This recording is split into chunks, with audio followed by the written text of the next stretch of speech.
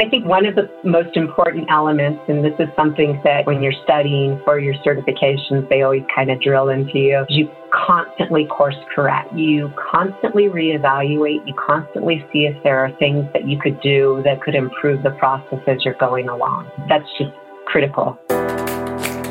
You're listening to the Employee Safety Podcast from Alert Media, a podcast for professionals responsible for the safety and well-being of their employees. Each episode features an interview with a leader in employee safety to discuss how to protect your employees from a wide array of threats, from severe weather to a global pandemic. Let's get into the show.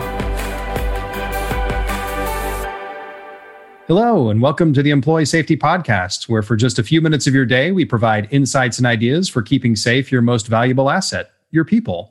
I'm your host, Peter Steinfeld, and I'm super excited to be joined today by Michelle Schutte, who is the Managing Director of Business Continuity and Incident Management at Charles Schwab. Michelle, thanks so much for being here. How are you today? Great, thank you. Excellent. Well, it's great to have you on the show, and I look forward to discussing how to create and improve business continuity programs. But before we begin, can you tell our listeners just a bit more about your background and your role at Charles Schwab? Yeah, sure. So I've been at Schwab for 22 years now. So I started out in IT, moved towards problem and incident management, and ended up in incident management, also business continuity. But the team that I manage now, we are primarily focused on the incident response of the company and end-to-end operational resilience.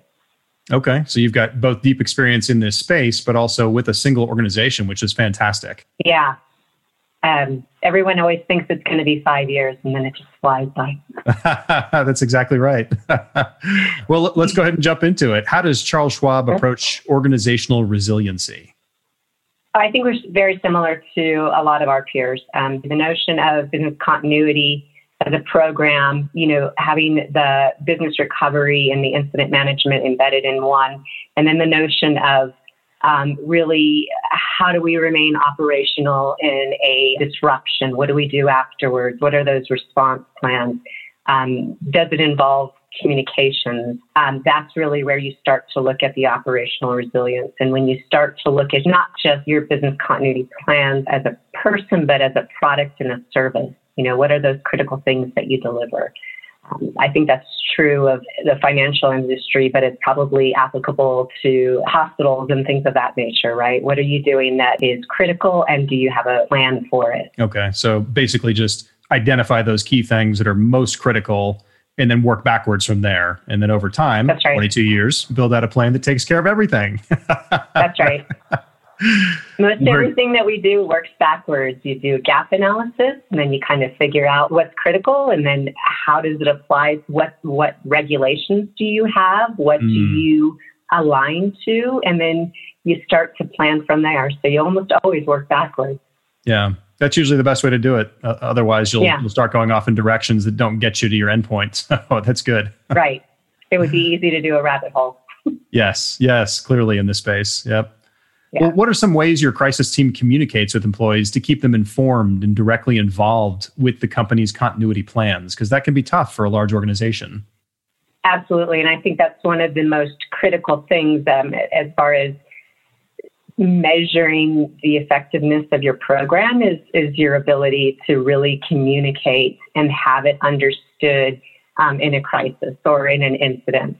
And I kind of don't use those words interchangeably because, crisis kind of means like, everything's on fire, whereas incident, you do tend to communicate more regularly.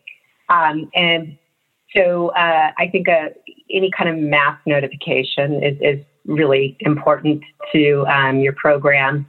And then making sure that, yes, you're able to communicate, but do they understand their role in it? So yes, I acknowledge, yes, I'm waiting for the next message. And the way that you do that is you establish how you're going to communicate, and then you establish what their role is in training and awareness, and then you have to test. And the way that you really discover your effectiveness and your ability to reach is by continually testing.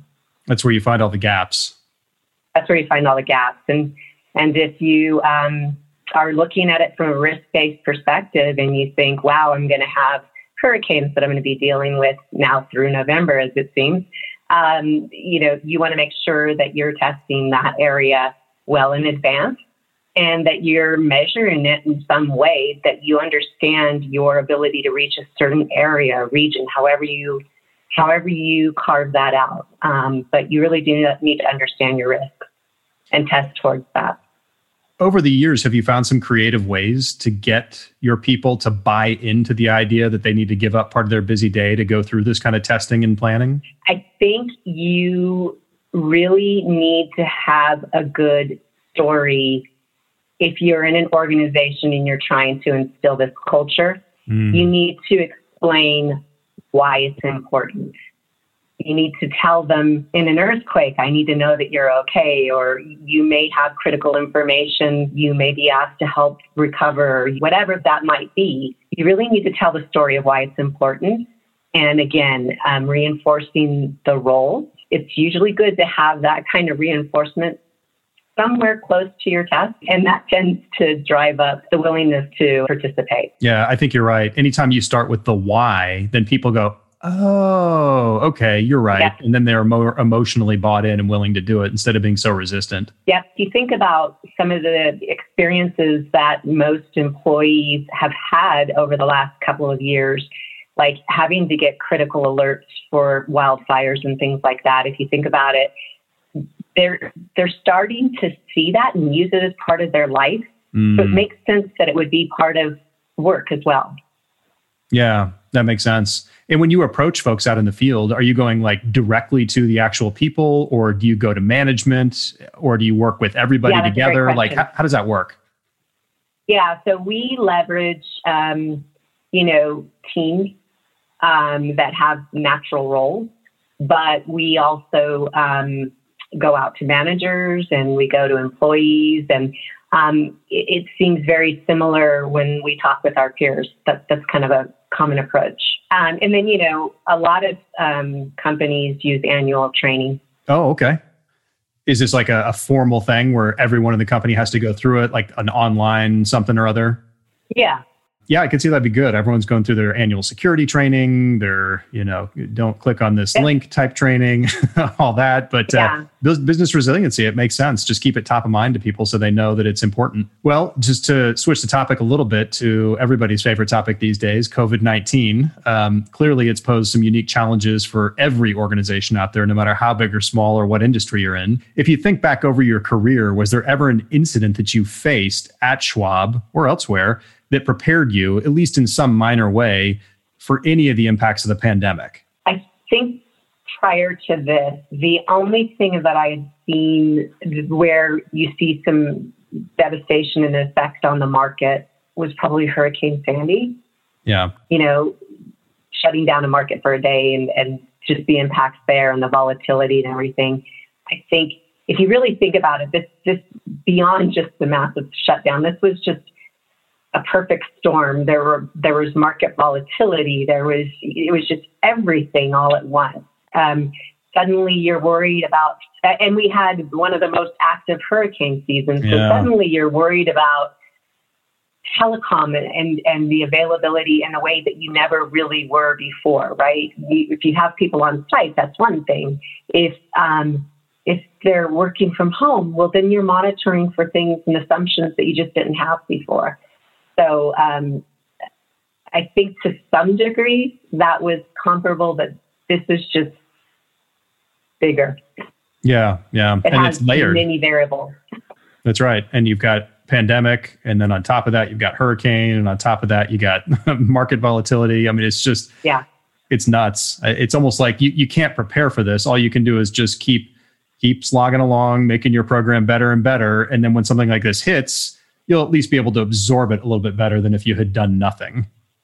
Right. And I think one of the most important elements, and this is something that, when you're studying for your certifications, they always kind of drill into you, is you constantly course correct. You constantly reevaluate. You constantly see if there are things that you could do that could improve the process as you're going along. That's just critical. Yep. Well, I mean, I always say nothing ever goes according to plan, at least 100% according to plan during emergencies. So you have to just stop, observe, call audibles, and then communicate them, and then get people to react based on what you're communicating. So it's critical.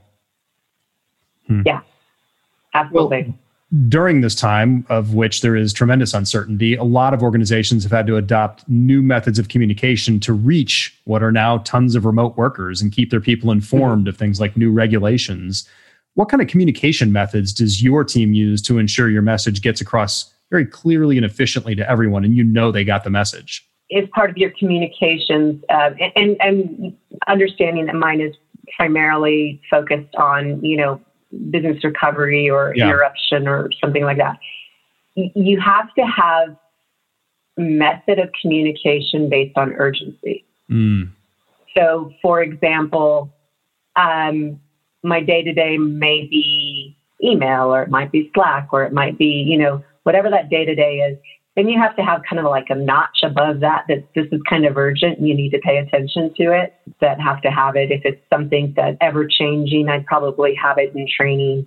If it were something urgent related to interruption or recovery, I'm probably going to opt for something like SMS, or if you have the capabilities of sending something via a desktop alert, for example, that's a great idea too. Something that really captures the attention and kind of makes you have to click on it to go away. Yeah, absolutely. No, multi-channel, I think, is absolutely critical. Yeah. And it's not only that, you don't just want to hit everybody on every channel every time, but to your point, just reserve the more urgent methods for the more urgent communications. Absolutely. If you hit people up with SMS messages all the time, they're going to start ignoring you. They will. If you do desktop pop-ups all the time, they start just clicking and looking away That's before right. they ever actually absorb the message. So that's really, really critical. Yeah. Well, I know you were involved in the very early days of business continuity planning at Schwab, and as someone who has authored an original crisis management plan for their organization, what tips can you share for professionals in this space that are just starting a business continuity program from scratch? And is there anything specifically that they should avoid? You have to know your stakeholders. I think that's really, really important. But I think this is such a great time to be in this business and to be starting out, because there is such great information out there. There are, first of all, there are podcasts. There are really seasoned professionals out there that are sharing templates and things like that, that I would do my research and really, kind of look at the different types of crisis plans or plans. And I would kind of think about my stakeholders and what I'm trying to accomplish. And I would just start outlining it that way. I think if you do not have a structure in place, then I would kind of research some of the best practices out there. If you're going to go by SEMAs, or if you're somebody that really has FFIEC as one of your measuring sticks, just kind of go out there and look at the structure of how you have, recovery teams and crisis teams, and how you're going to coordinate and cascade information. For us, it's very, very clear, the client experience, right? Because that's what we do. Every company has their mission or their key product and service. You have to understand that if you're going to be successful in that program. Yeah, clearly. Are there things that people should specifically avoid doing? Like, what punch in the face did you get? You're like, oh, I wish I'd known to duck. Yeah. Get your stakeholders involved.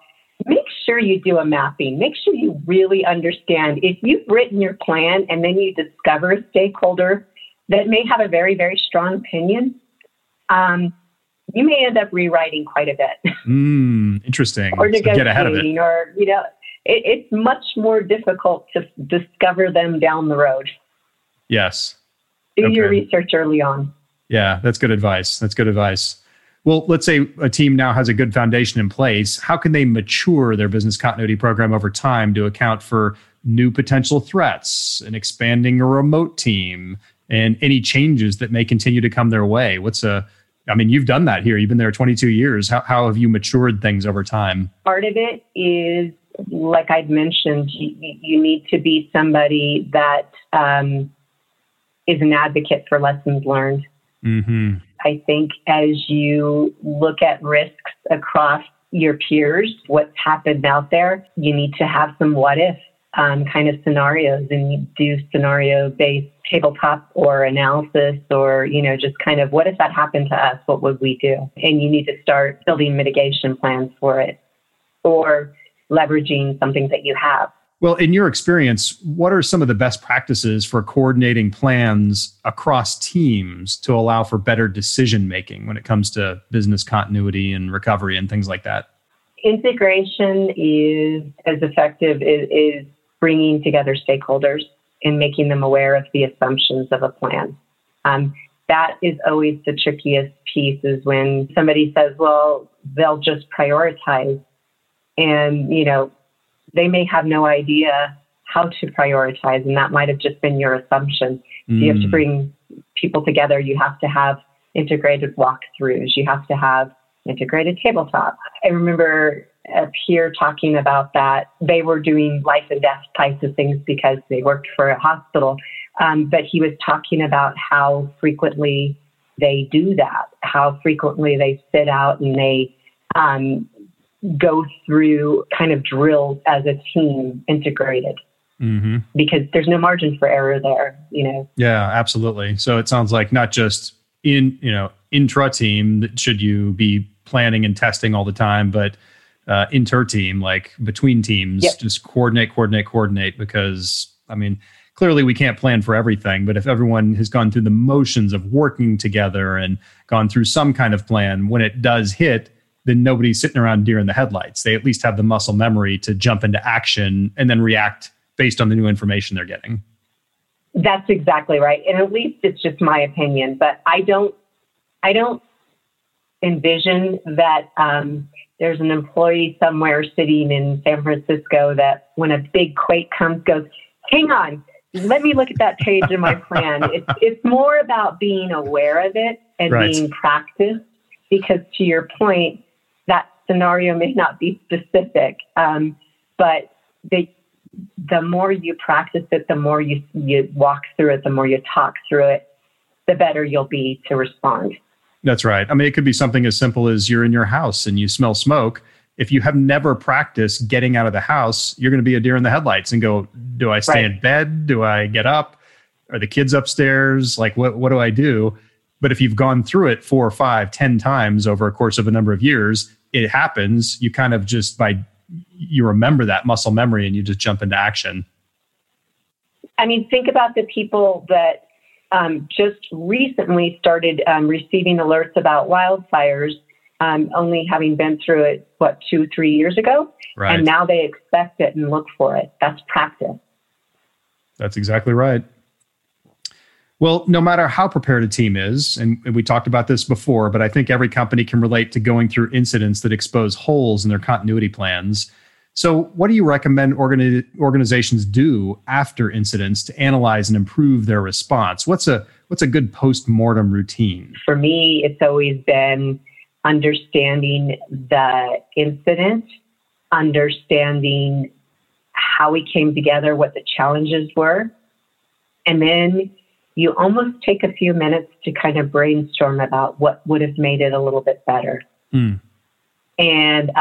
is it feasible? Is it something we should look into? Is it something we can just incorporate to make us a little bit crisper next time?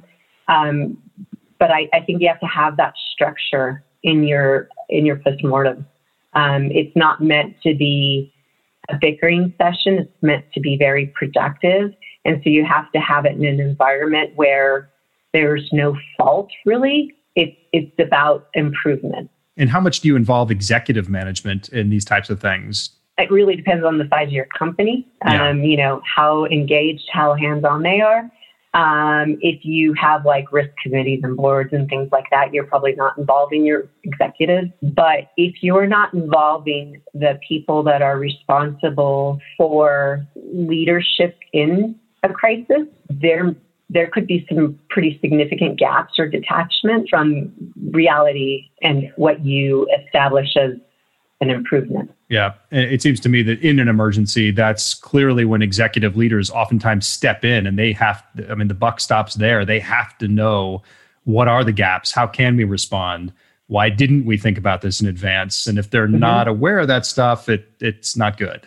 Right. So at minimum, report it up to them, the gaps that you find. If you, for example, in almost all of our profession, they talk about, establishing somebody that's responsible for PR or whatever. If you're not engaging with them and you're not learning from, incidents and getting their feedback, that's a big gap in your process. You're not really digging down deep into process improvement, and you probably are responding or having the same challenges over and over. Right. Which is just like banging your head against the wall and expecting it not to hurt after a while. That's right. It's going to always feel like you're hurting cats. Yes, clearly. Well, I want to close just by asking one more question. We like to give our audience something they can take with them and immediately go make an impact on their organization. So in your mind, what's something that our audience can take action on today to help them improve their company's safety culture? Yeah, if you already have an established program and you have established personnel for your response and you're asking what's next, what's deeper, I think it has to be owned at every employee level now. Understanding risk, understanding what it looks like to escalate, and then knowing what they're going to do immediately after. I think that's the next big thing. That's great. So it's basically start at the top with the biggest things if you're just new to it. And then over time, it could take you months, it could take you years, it could take you decades. Get to a point where literally every employee knows what they're supposed to do when things happen. That's right. Yeah. Okay, excellent. Well, hey, this has been a fantastic conversation. Absolutely appreciate your expertise and advice on improving safety culture. But if anyone listening has follow-up questions or just wants to connect with you, what's the best way for them to do that out there? Michelle Schutte on LinkedIn. Okay, wonderful. Well, thanks again for taking time to join us on the Employee Safety Podcast. And to the rest of you, we will see you next time. Alert Media is changing the way your leaders and response teams connect and communicate effectively when seconds matter. We provide our customers with a comprehensive solution for monitoring threats around the world and deploying fast, effective emergency communication. You need a panic-proof solution for high-stakes moments. In just a few clicks, your team can send a multi-channel notification to an impacted group of people and confirm their safety immediately. When employee safety is at stake, don't just communicate. Connect and confirm with a robust emergency communications solution. Visit alertmedia.com for more information. You've been listening to the Employee Safety Podcast. To ensure that you never miss an episode, subscribe to the show in your favorite podcast player. If you're listening in Apple Podcasts, we'd love for you to give a quick rating of the show. Just tap the number of stars you think the podcast deserves. Thank you so much for listening. Until next time.